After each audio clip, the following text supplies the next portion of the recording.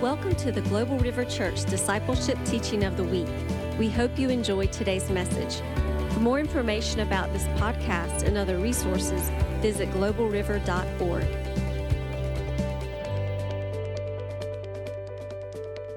So my wife's not going to be here tonight. She's not feeling well, but she said to leave my phone on for her to text me if I forget something. So if I'm looking at my phone, it's just to check her whatever she has for me. So hi, Alicia. Love you.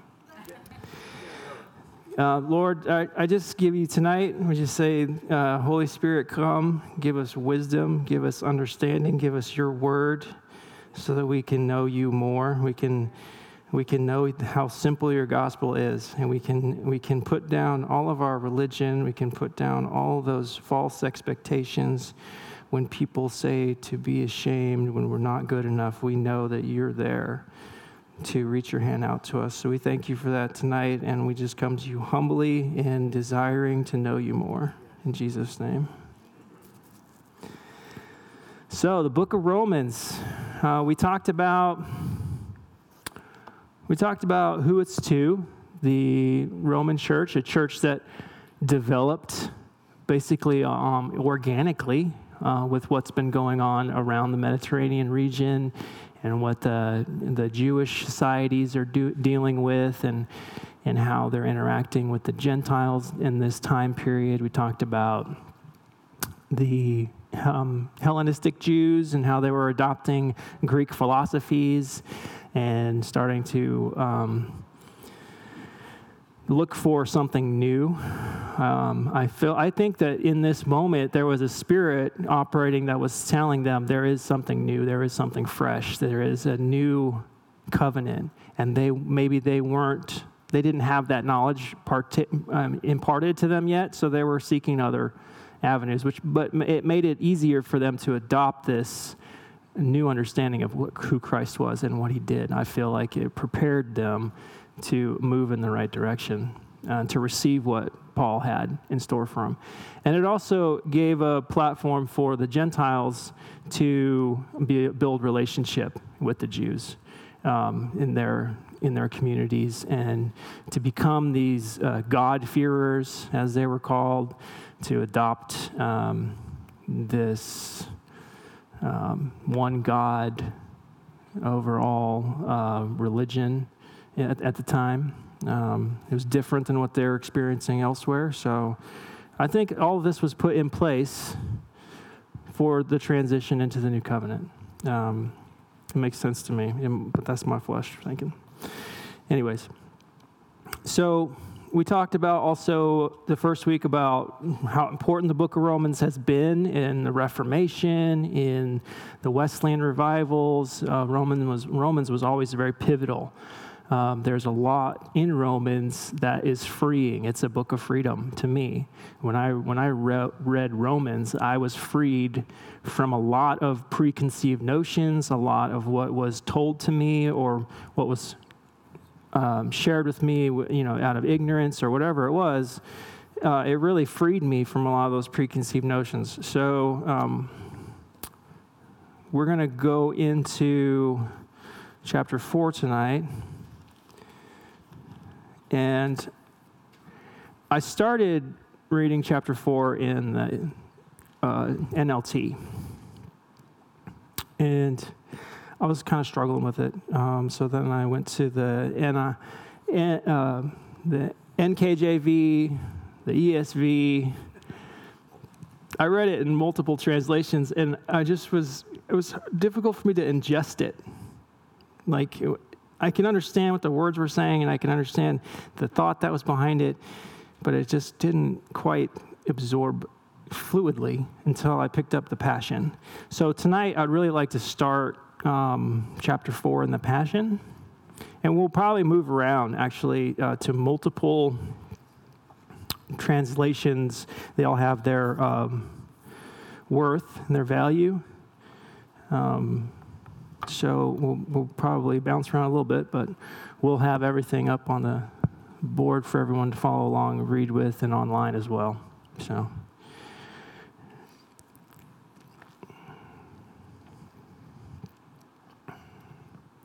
So why don't we go ahead and dig right in to Romans chapter 4. Actually, let's go ahead and back up a second. We finished off 2 weeks ago, since we were in Virginia last week. At the end of chapter 3, we come to this realization that does the law, does the emphasis on our faith, does it invalidate the law? And that's kind of like the last thought we went to was, it doesn't in any way invalidate the law, but it really establishes the law's role to teach God's people what sin was. So if you look at human progression, human race, you can look around us and see all of our technology that we have today, all of our understanding of the universe that we have today, our communication with each other, how cultures interact. You can see all that how we have today and compare that to what it was just 100 years ago. As a race, as the human race, we have grown tremendously in just 100 years. So you can see that growth trend, we had to have been very immature at some point, right? We're maturing as a race. So as you mature, you start out as a very young child, a very immature being of sorts, and your interaction with your governing parents or father or whoever is different than how it would be in your adolescence or how it would be in your adulthood. So as a child, it's really hands-on. You can't really communicate to a child, a very young child, a toddler, if you will, why they have to do certain things. They don't get to make those decisions. They don't understand why. You have to usher them. You have to be very handsy. You have to direct them physically, put barriers up, physical barriers. And when they do amazing things out of love, you know it's out of love, and it really impacts you as a parent. So, but then they get older and they start to understand there are rules. Why are there rules? So, and when they move out of this childhood, they go into this adolescence, and now you have to put rules on them. They have to understand the rules, and they have to follow the rules. Maybe they don't understand why the rules are there, but they know they have to follow the rules. They know that you're not always there, so you have given them this set of rules that they have to follow, even when you're not around, so that things will work to their benefit, as you see it. Not as they see it, but as you see it. And then as they grow out of this adolescent phase, you don't have rules for them anymore. They now understand the purpose of the rules, and those rules are instilled in their heart, and they make decisions based on what they know you would approve of. That's the way I see progression in the human race. We started out very young, very immature, not understanding who we were yet. And then we grew, and we got to a point where we needed to have this law to maintain our structure and to show us why what's broken in us, why we should, these are the things that we're learning. And eventually the human race at the appointed time, which we'll read about the appointed time, Christ came to set us free because we were mature enough to understand the relationship that we have as a race. So that's kind of a nutshell what the Holy Spirit was showing me as we started in from the righteousness, the law of faith, and because this chapter goes right into Abraham and who Abraham was. And Abraham wasn't a Jew. He wasn't an Israelite. There were no Israelites. The Jews come from Judah, the tribe of Judah. They were the most prominent towards the end of the Israelites, so they took the traits, and that they got the name Jew from Judah, from the tribe of Judah. Before Judah, they were the tribes of Israel. Before the tribes of Israel, they were the sons of Jacob. Before the sons of Jacob, they were the sons of Abraham. But there was no law before the sons of Jacob. There was no law. Actually, at the sons of Jacob, there was no law. When they were known as the sons of Jacob, there was no law. It wasn't until they become the Israelites, the 12 tribes of Israel, that the law was in place. So here we are well before God's nation was born. So there was no law. There was only what was handed down through, at this point, it was what I've learned is that it was through a discipleship program. Really, it was. It was, if you look through Jewish legend, or you can even look into some older Jewish writings. Now, extra biblical writings, don't get me wrong. The Bible is whole. It is what it is God's word. It doesn't need anything added to it or taken away. It's the truth. We know that now. We live by it. We understand that we ingest it as truth and lacking in nothing. But we do have nowadays, we have writers, Christian writers that kind of give us a little more understanding of what's going on in the Word, and we read books by Leif Hetland, we read books by all these, help me out with some other authors, Kenneth Hagin. Yeah, there's authors, there are Christian authors that help us, they help facilitate. Tom Hauser, yes, Tom Hauser. But we read these books and we see value in them. They're not the Bible.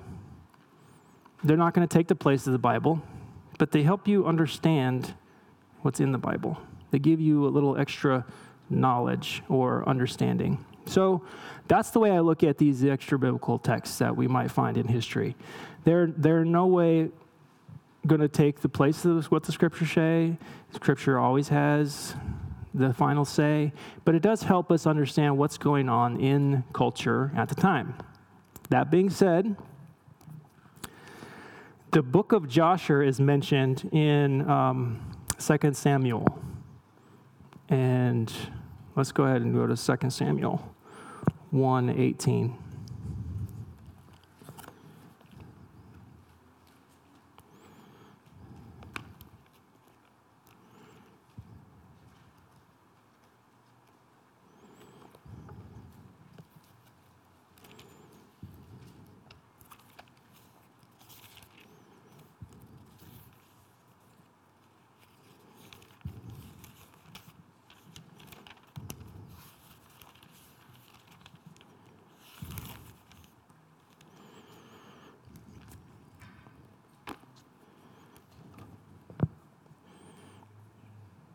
Oh, that's 1 Samuel. I was like, that doesn't make sense.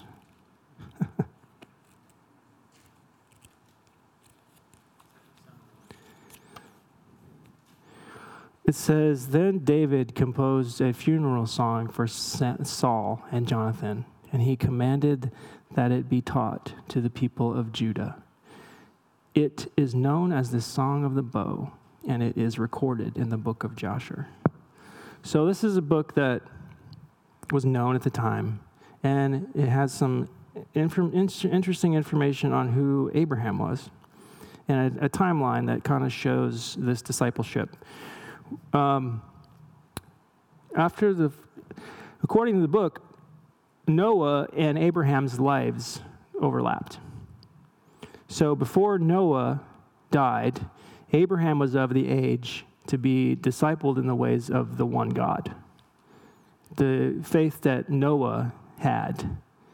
So Abraham was discipled by Noah. Abraham's sons were discipled by Noah's sons, Shem. So there's this whole storyline about how this knowledge of God, this faith in God, who, as far as I'm concerned, Noah made the most faithful act in the Old Testament.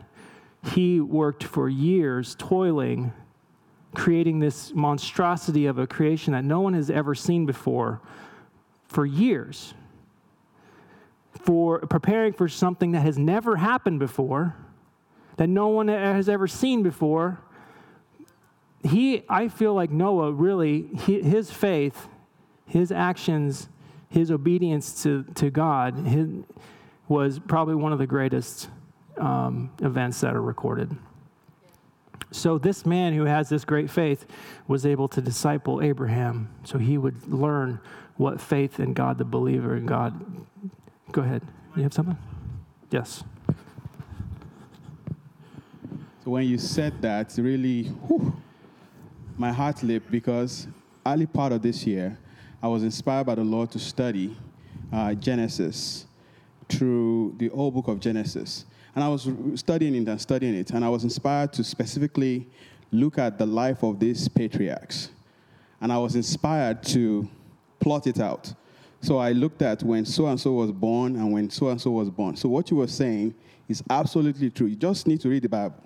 You see that Noah and Abraham, they would have seen each other. And he would have seen a lot of his children that were alive during that time. So the transfer of knowledge that he's talking about really, really happened, because Adam was alive when Noah was alive. So imagine the conversation between Adam and Noah about his interaction with God in the cool of the day. So I just wanted to add that, you can study that. You find it's very fascinating. They saw each other because the guy lived to be almost 900 years old. Yeah. Thanks for that confirmation. So we start in Romans verse 4. This is in the Passion. It says, let me use Abraham as an example. It is clear that humanly speaking, he was the founder of Judaism.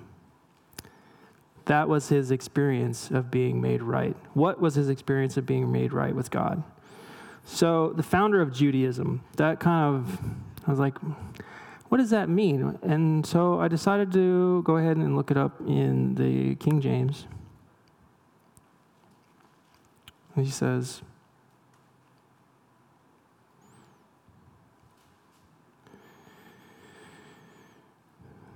Romans 4, King James.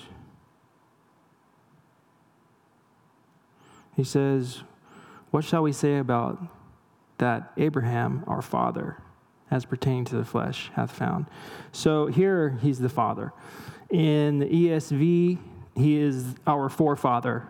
In the new Messianic version, he is our father as well. So they're using this as a lineage. They are all born from Abraham. So he's leveling the playing field once again, which we saw all throughout verse 2 or chapter 2 and chapter 3. He was leveling the playing field. He was saying, look, no one is righteous. No one is any better than anyone. Don't judge each other.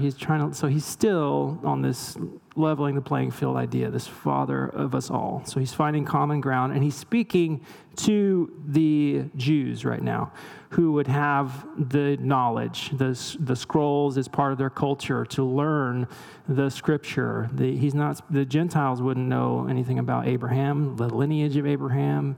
So right now he's really focusing on them because they have the knowledge, and he's using that for them to be familiar with what he has to say. So Abraham was discipled by Noah and Shem, and then his sons, Isaac and Jacob, were both discipled. So let's see, verse 2. Was it by his good works of keeping the law? No, for it was by the things he did. If it was by the things he did, he would have something to boast about. But no one boasts before God. So it's interesting that, Was it the actions that he took, or was it that he believed what God told him? Well, he acted on his belief. So ultimately, the root of his righteousness was because of his belief. He believed what the Lord told him, and he acted according to that belief.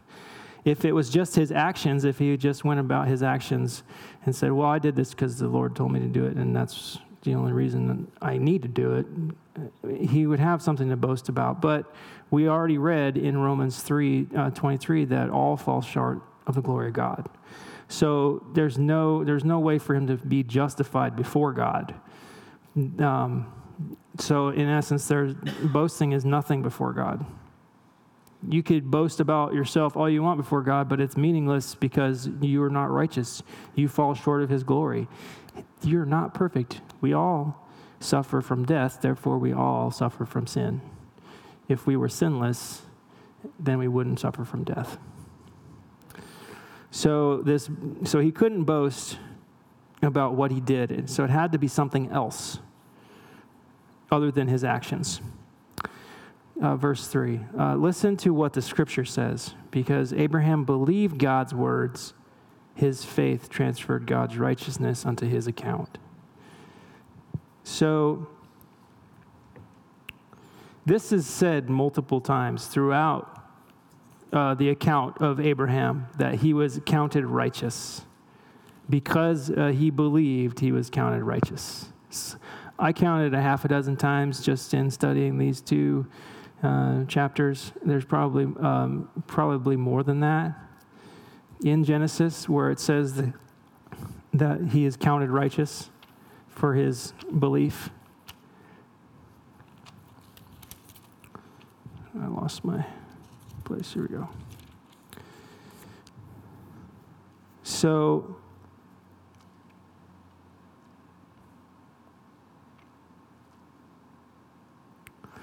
he was counted righteous because of his faith. So, and then it goes on, verse 4. When people work, they earn wages. It can't be considered a free gift because they earned it. So if it was righteous because of his works or because of something he earned, then that means he was owed something. So think about a relationship you've had where you were owed something. And what I've found is that being owed something shifts the balance of power. If you're feeling like you're owed something from someone, there are feelings that rise up that your flesh brings to the surface. Or think about things like important or haughty, masterful, pretentious, lofty. These are things that might rise up in a relationship you have where you're owed something. Superior, arrogant. These things could rise up in that relationship where you're owed something. I've experienced that recently where I felt justified. I was owed something. I was owed monies for tasks performed. And I felt those justifications welling up. I felt those, I was like feeling superior, like I was in the right. I was justified. I deserve this. There were these feelings that were rising up in me, and I recognized them, and I said, that's not love. That's not from the Spirit of God. He doesn't say that I should feel justified or arrogant or superior. He doesn't. Those are not fruits of the Spirit. Humility is a fruit of the Spirit. So I realized that in those moments when you're starting to feel those emotions, you have to turn to humility. We'll break those, and you feel your flesh hurting, but that's part of humility, is surrendering and experiencing that death of the flesh. So that's how we can overcome this balance of power, this idea that we're owed something. You can recognize these types of feelings And you can recognize when you feel like your works are deserved of something. So I believe that's what he's saying when he's talking about when you earn wages. It can't, it's because you earned it. But no one earns God's righteousness, it says in verse 5. It can only be transferred when we no longer rely on our own works, but believe in the one who powerfully declares the ungodly to be righteous. In his eyes, it is the faith that transfers God's righteousness into our account. So, I wish my wife was here. She would have a story to tell right now. In verse 6, I'm going to go ahead and move to the New King James.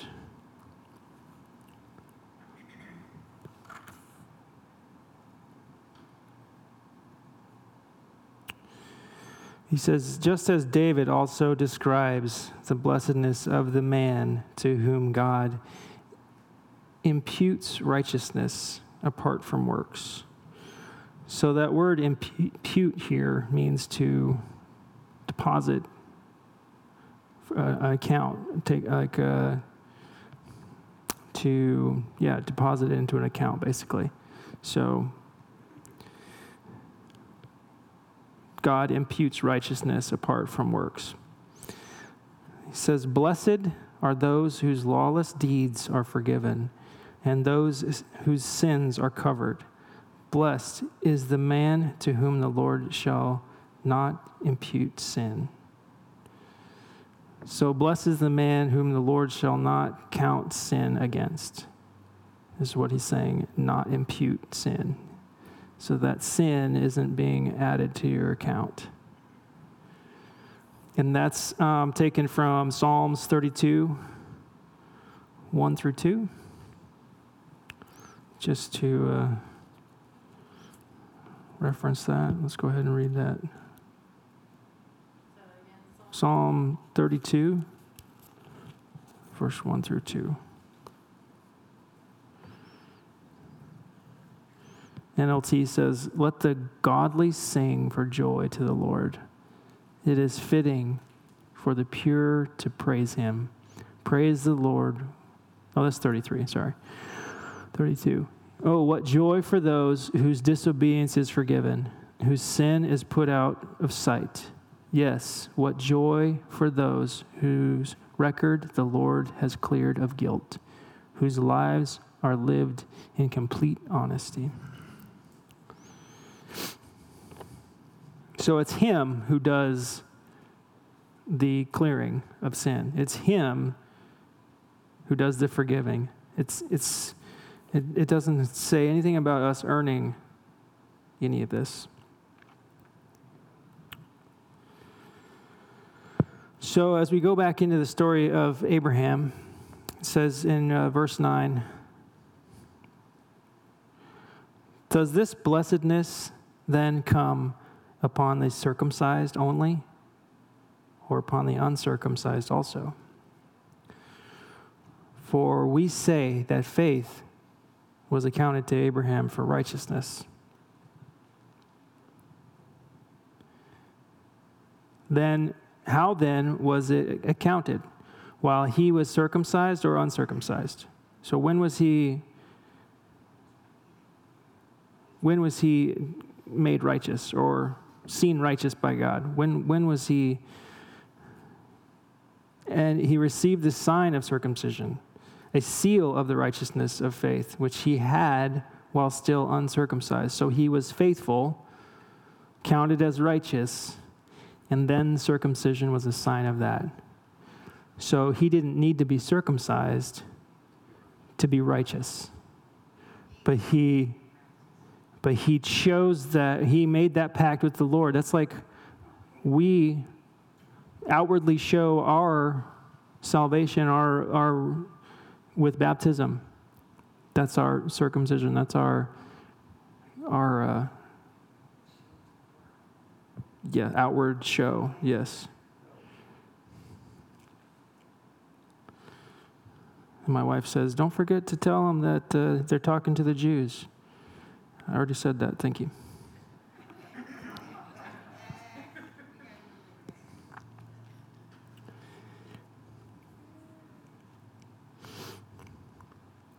So he received the sign of circumcision, a seal of the righteousness of faith in which he had while still uncircumcised, that he might be the father to all those who believe. Those they are uncircumcised, that righteousness might be imputed to them also. And the father of circumcision to those who not only are of the circumcision, but who also walk in the steps of the faith which our father Abraham had while still uncircumcised. So he's talking to the Jews, trying to mend this relationship between the Gentiles and the Jews. Look, you're circumcised. He understands the importance of that in your culture and in your lineage and in the promise. Abraham was also counted righteous without the circumcision. He's trying to get these guys to calm down, because the situation is getting out of hand. They're starting to feel self-righteous. They're starting to feel like they have to be everyone needs to be put under the law to be righteous. So he's trying to squash this. So in 13 he says, for the promise that he had, that he would be the heir of the world, was not to Abraham or to his seed through the law, but through the righteousness of faith. For if those who are of the law are heirs, faith is made void, and the promise made of no effect, because the law brings about wrath. For where there is no law, there is no transgression.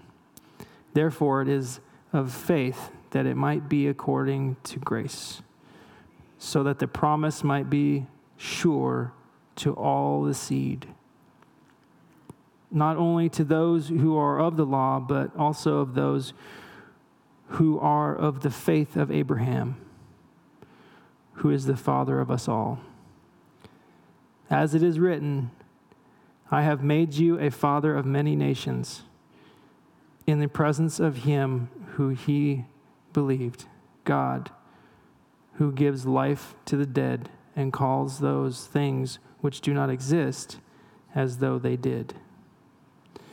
So here, Paul's referencing the agreement struck in Genesis 17. So let's turn to Genesis 17.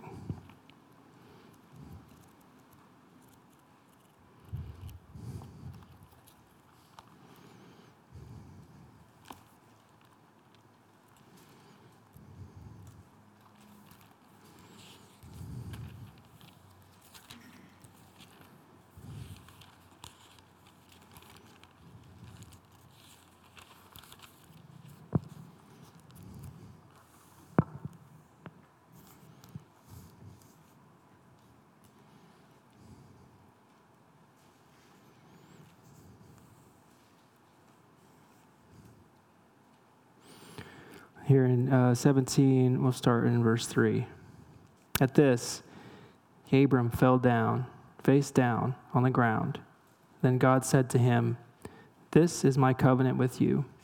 I will make you the father of a multitude of nations. So Israel is one nation. So he's saying more than just Israel.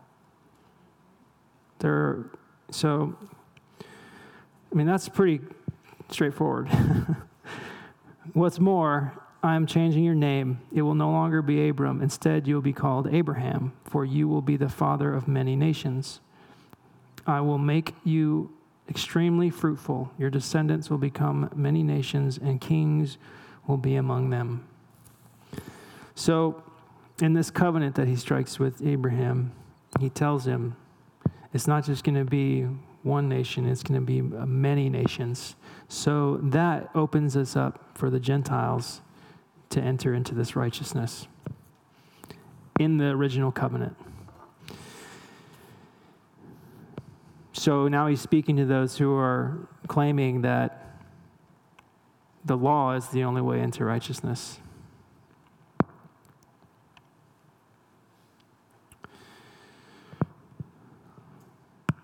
So in 18, back in Romans 4, we'll go into verse 18, he says, who, speaking of Abraham, who, contrary to hope, in hope believed, so that he became the father of many nations, according to what was spoken. So shall your descendants be. So even though there was no hope, he continued moving forward and being obedient. He knew there was a way out. When he was walking his son Isaac to the block, he said in Genesis 22, he said, God will provide the sheep. God never said he was going to provide the sheep. God told him he was going to go sacrifice his son. But he also made a promise that he would be the father of many nations. So he stood firm on that promise. Even when there seemed to be no hope, he still said, he spoke truth, that God will provide the sheep.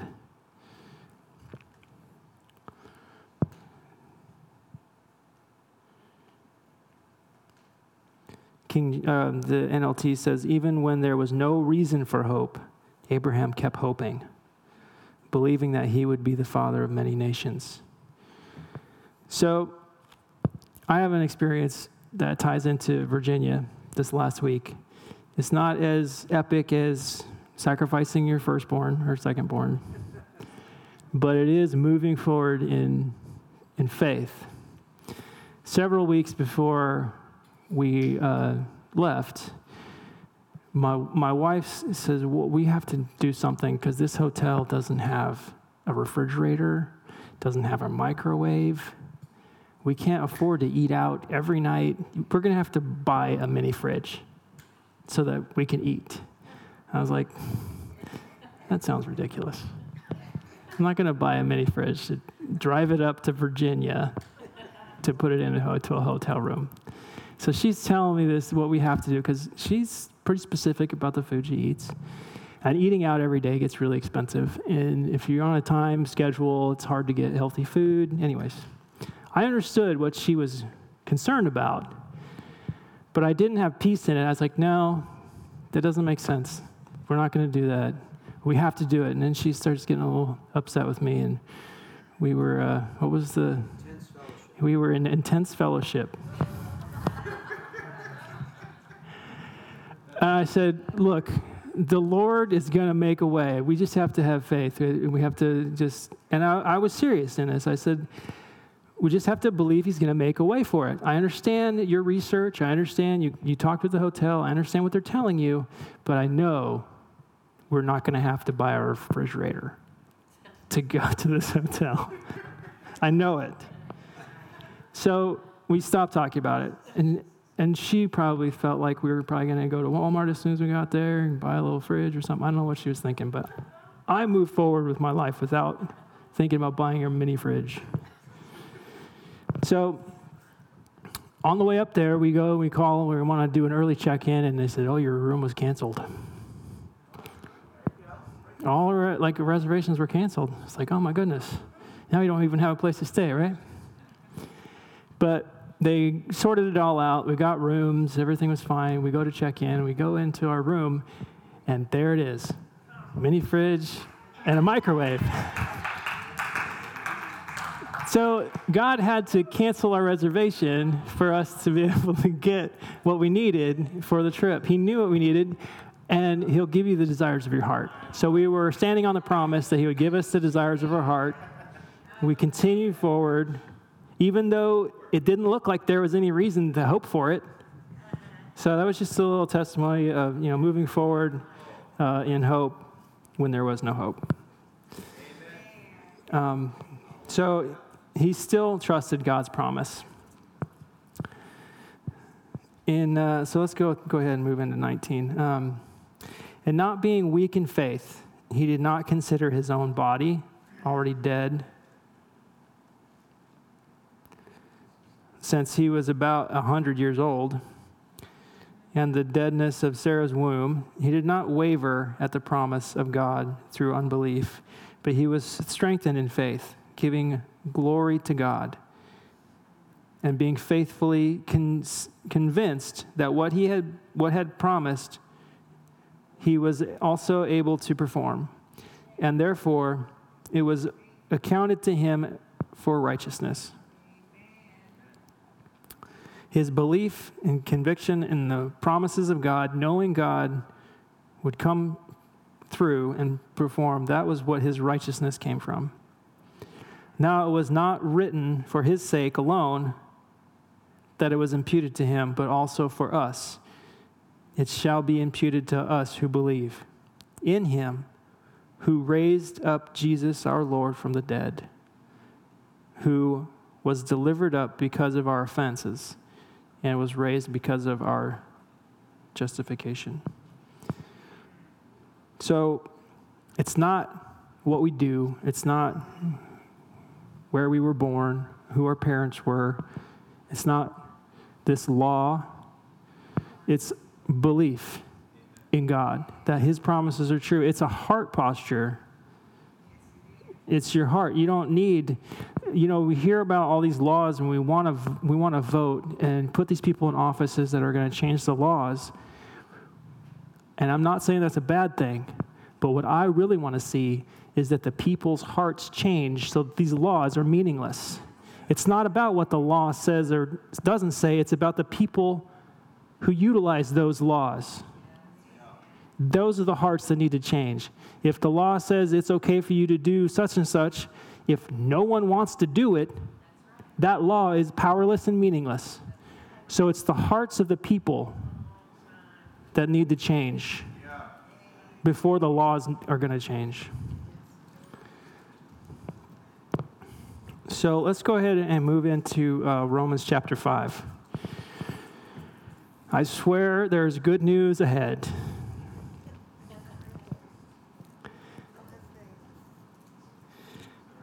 Romans chapter 5, verse 1 and 2. Therefore, since we have been made right in God's sight by faith, we have peace with God because of what Jesus Christ our Lord has done for us. We have peace with God. That is not the peace of God. That is peace with God. That is, I'm getting an amen from the sound booth. That is peace with God. That is a covenant with God. That is a relationship with God. That is not him only, but us as well. We have peace with him. It's relationship, exactly. Peace with God. Later on, we learn about the peace of God, and God can pour his peace out, and there is a peace of him that is his. But this is talking about a peace with him, a relationship with him. And then it goes on to say,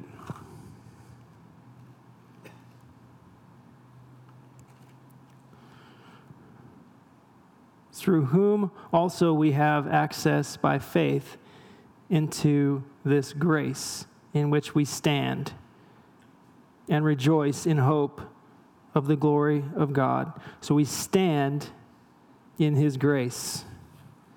We stand in his grace. By faith, we have access to this grace in which we stand. So what does it look like to stand in grace? William Newell studied at the Moody College in Massachusetts that we went and prayed over the 10 days of prayer a couple years ago. He studied there, and he had a proper attitudes of a man under grace. So a man standing under grace. To believe and consent to be loved while unworthy is the great secret. That's the greatest secret of standing in God's grace. We are loved while unworthy. To refuse to make resolutions and vows, for that is to trust in the flesh. That is to trust in your actions, your abilities to make you righteous. To expect to be blessed, though realizing more and more lack of worth. To be blessed, to be showered with his love, for his love to be tangible in our lives, all the while seeing more and more of how you can't earn that. To testify of God's goodness at all times. Number 5, to be certain of God's future favor, yet to be even more tender in conscience towards him.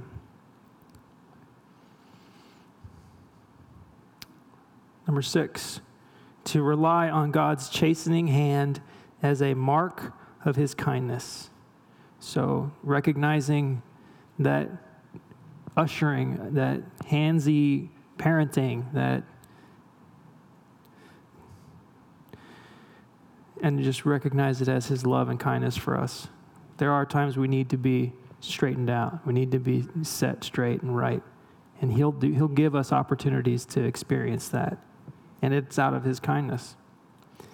And lastly, a man under grace is like Paul, has no burdens regarding himself, but many about others. So you no longer carry these burdens about what am I going to do? How am I going to? Who am I? Your focus is now on who are you? Who is Patsy? How do I honor her? How do I serve her? It's no longer about me. So there's 7 different attitudes of a man under grace.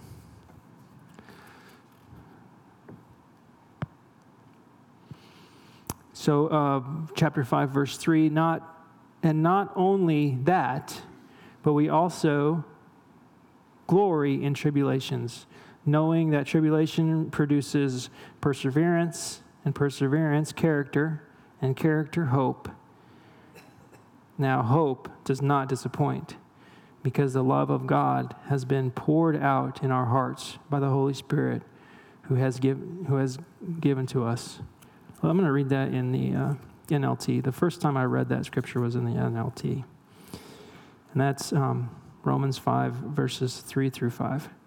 We can rejoice, too, when we run into problems and trials, for we know that they help us develop endurance.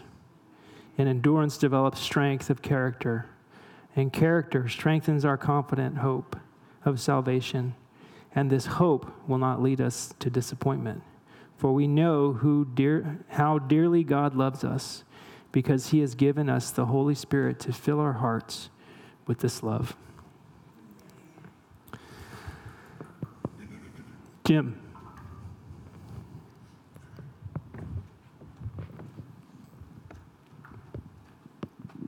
So I put out a squirrel trap this week. Squirrel trap is supposed to catch 25 squirrels. Squirrels are smart. They haven't gone into it yet. But this morning when I woke up, I did catch something. I caught a possum. How that possum got in the squirrel trap, I'm not sure. But he was in there. I was very kind to the possum. So you know how you get kind to a possum? You put a cloth over the trap.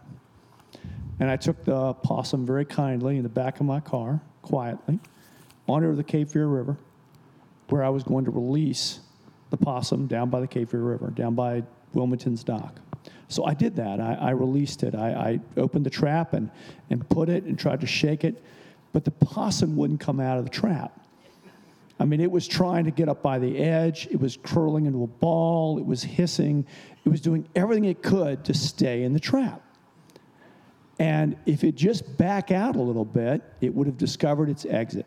Finally, after a few moments, as the story goes, the possum shifted and realized, oh, there's a way out. And it just slid on down like a possum does. And it got out of the trap, and off it went, happy as could be. So I say a lot today to tell you that in these last 2-3 weeks, I was like that possum. You know, I had put myself in a situation before the Lord knew it was even, well, the Lord knew, but before I knew it was going to happen, I backed myself into a trap.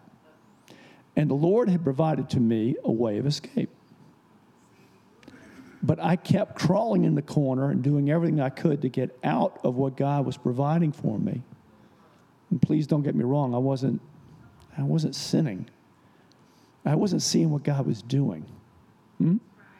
Y'all ever go through that? You don't see what God's plan is, and you're like backing yourself into a corner, and it gets tighter and harder, and you're gnawing against metal. And God doesn't want us to do that. He wants us to take a moment, listen to what is tonight being said in Romans in our lives, and clearly ask us, what are we doing, all you all here right now, and you on live stream, what are we doing that's backing us into a trap? And are we hearing the word of God, which is disciplining us, which is correcting us, which is helping us? There's a child that belongs to God.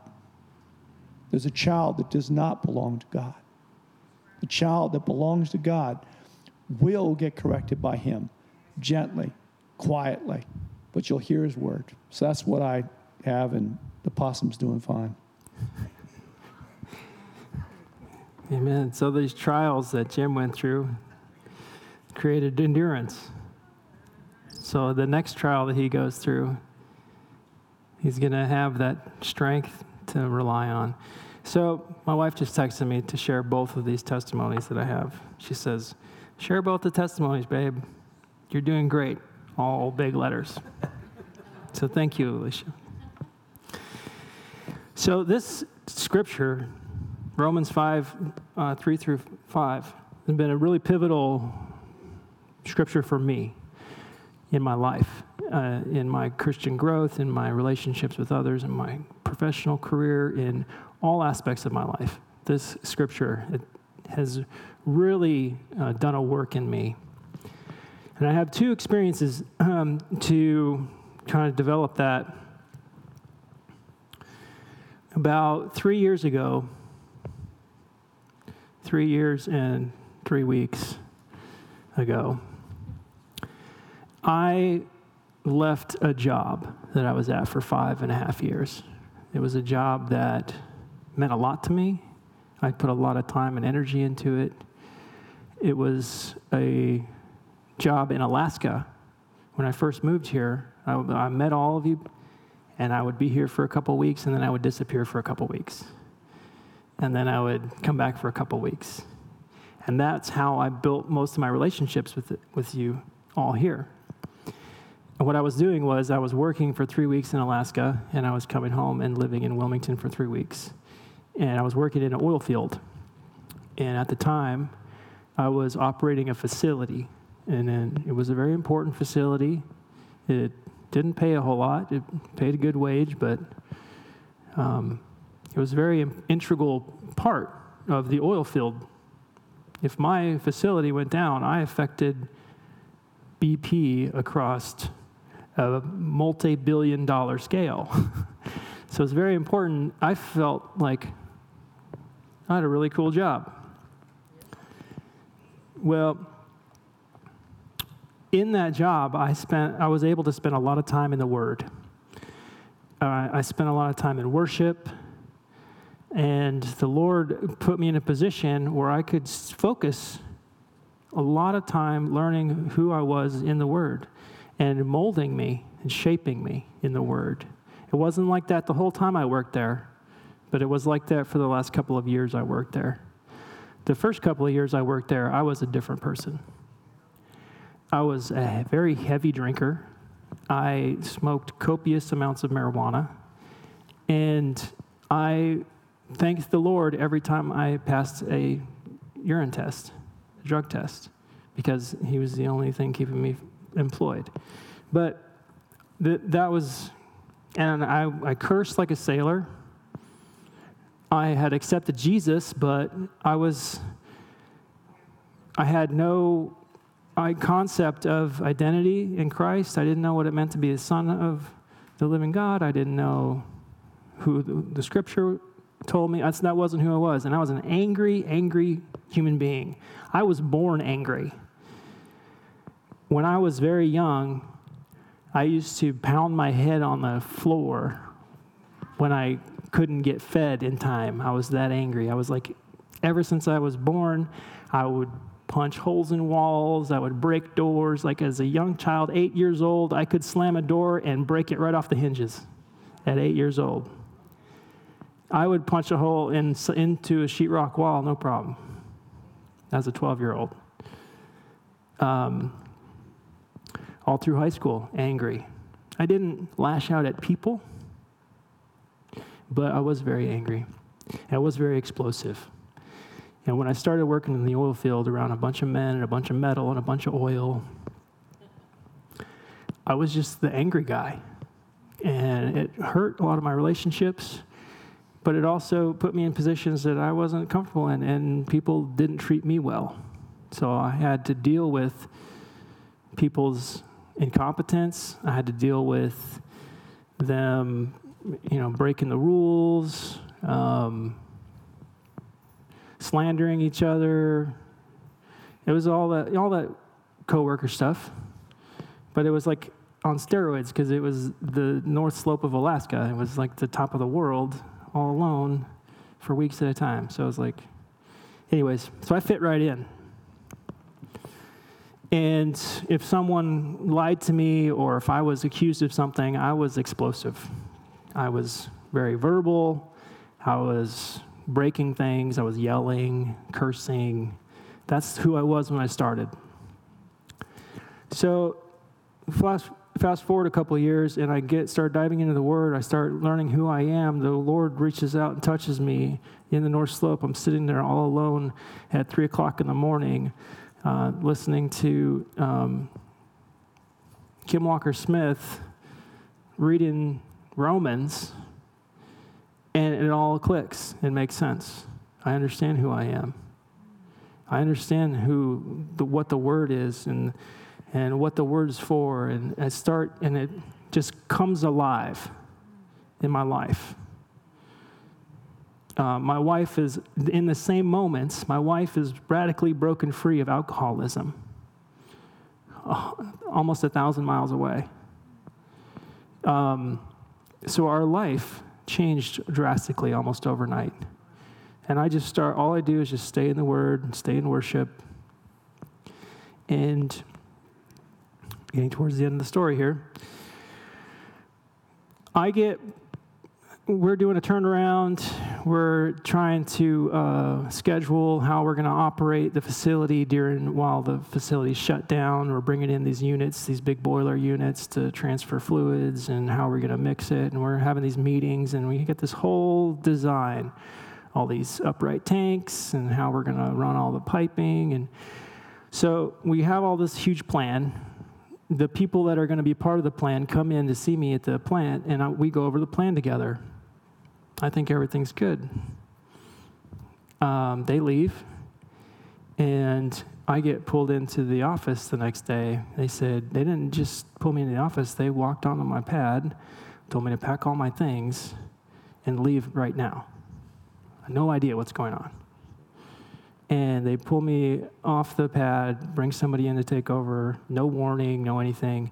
And they start reading to me this list of things that I was being accused of.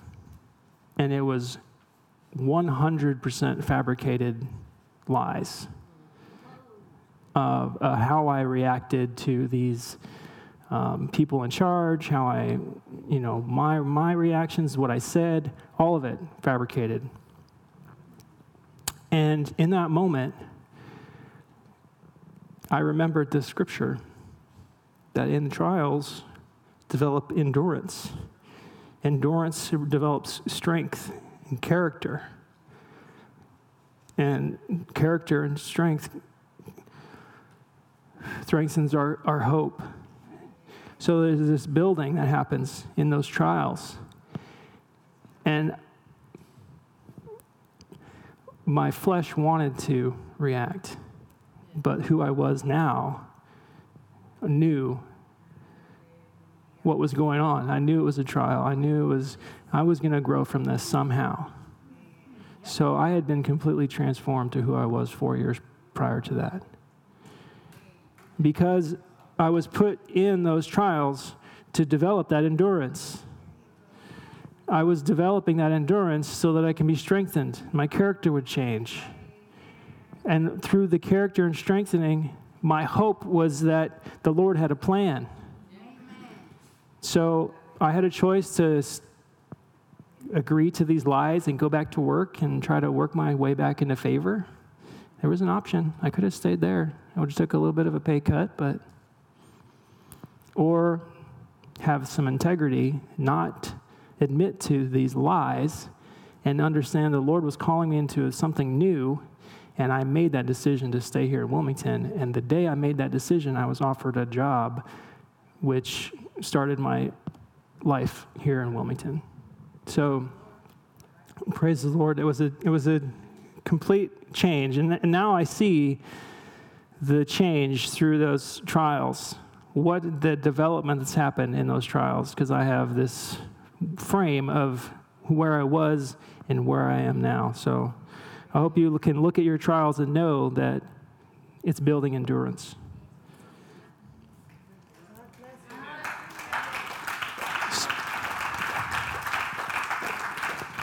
My wife yesterday, my wife yesterday told me, she says, I see you sometimes with these difficult people, and you have this grace on you. It has to be the Holy Spirit. I said, yeah, it has to be, because I'm not feeling very graceful. And when we read through this again, I was reminded of that, because 3 years ago, I was in construction here in Wilmington, and I was working with some very difficult people. They were incompetent, they were young, they were trying my patience regularly, and we were in a job that was on our knees in a crawl space for like 5 weeks straight, digging holes, pouring concrete, setting piers. It was a miserable job, and these guys were not helping me out with my countenance.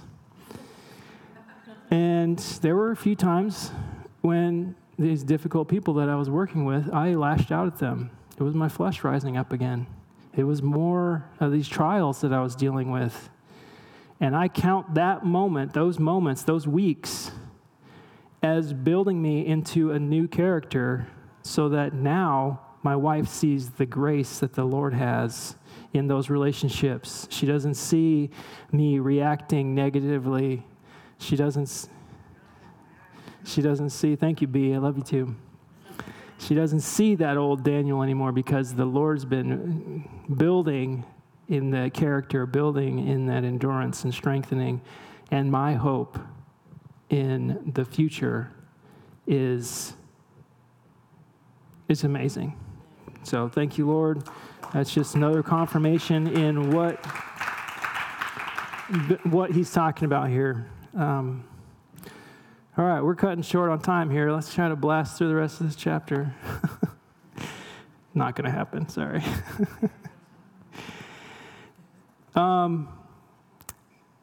So we have our trials, and it builds character, and then we move on to verse 6. Let's go ahead and move on. When we were utterly helpless, Christ came. This is the NLT, sorry. When we were utterly helpless, Christ came at just the right time and died for us sinners. Christ came at just the right time. That's what we were talking about. Abraham didn't have the law. Then he brought the law. And then we were mature through the law.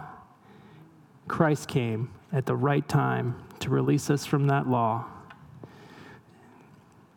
7 goes on to say, now most people would not be willing to die for an upright person, though someone might perhaps be willing to die for a person who is especially good. This scripture was interesting to me, because, let me pull this up in NKJV. He says, for scarcely for a righteous man will one die, Yet perhaps for a good man, someone would even dare to die. So he's saying there's a difference between a righteous man and a good man, for one thing. And that most likely someone wouldn't lay their life down for a righteous man. Why? How does that even work? Well, in trying to figure this out, I found a really good, I don't know if you guys use the Blue Letter Bible app, but there's a lot of really good commentaries. There's a lot of good references, materials. You can use the concordance to get into the Greek and Hebrew words. And I would suggest everyone get the Blue Letter Bible app. It's amazing. But in there, it talks about the difference between a righteous man and a good man. And this one study says that righteousness is in the man's personal life. And the righteousness is your belief in God, your faith. It's personal. Your righteousness, you could be a hermit and never interact with anybody and believe in God's promises and have faith in God and be counted as righteous. But no one else around you would see that. That's personal. That's internal. That's a relationship between you and the Lord. Now, a good man goes beyond that by also being kind and benevolent. So the good man is the one who has the actions as well. He's seen. So that's why someone would most likely not give their life for a righteous man, because they have a personal relationship making them righteous. But they could give their life for a good man, because a good man is someone who has outward actions that make him good, that he's seen as good. So that was just kind of, just to kind of hash that out and figure out, what does that even mean? And then we go into 8, and he says, "But God showed us great love for us by sending Christ to die for us while we were still sinners." So it didn't matter if we were righteous or good or not righteous or not good. We were actually sinning still, and he sent his son to die. So he's even more righteous than we could ever imagine.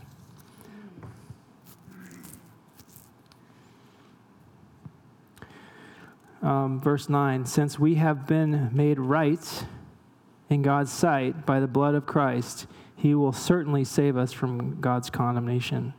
For since our relationship with God was restored by the death of his Son while we were still his enemies, we will certainly be saved through the life of his Son.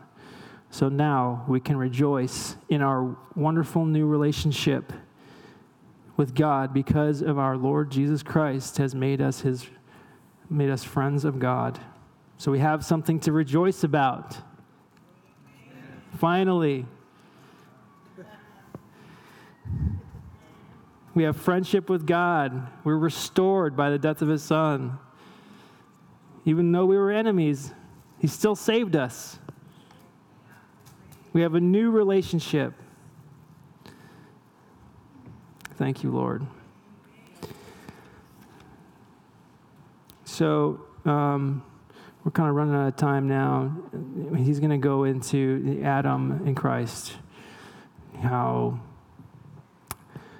sin came into the world by one man, and it's been covered by one man. It's a reflection, or a lot of times you see that in Scripture where you move in, and then it's reflected by the end. It's like symmetrical almost. In a lot of, like, you start in perfection and righteousness, you go through the fall, and then you go into redemption, back into righteousness, and it's mirroring each other, but contrasted at the same time. So let's go ahead and just skip to 18. He says, Adam's one sin brings condemnation for everyone, but Christ's one act of righteousness brings a right relationship with God and new life for everyone. Because one person disobeyed God, many became sinners. But because one other person obeyed God, many will be made righteous. God's law was given so that all people who see how sinful they were, but as people sinned more and more, God's wonderful grace became more abundant. So just as sin ruled over all people and brought them to death, now God's wonderful grace rules instead, giving us right standing with God and resulting in eternal life through Jesus Christ our Lord.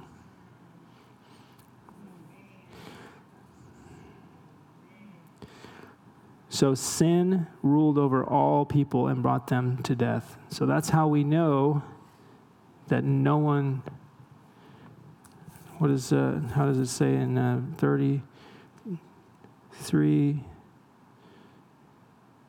All fall short of the glory of God, for everyone has sinned. How do we know everyone has sinned? How do we know that, though? Because everyone dies.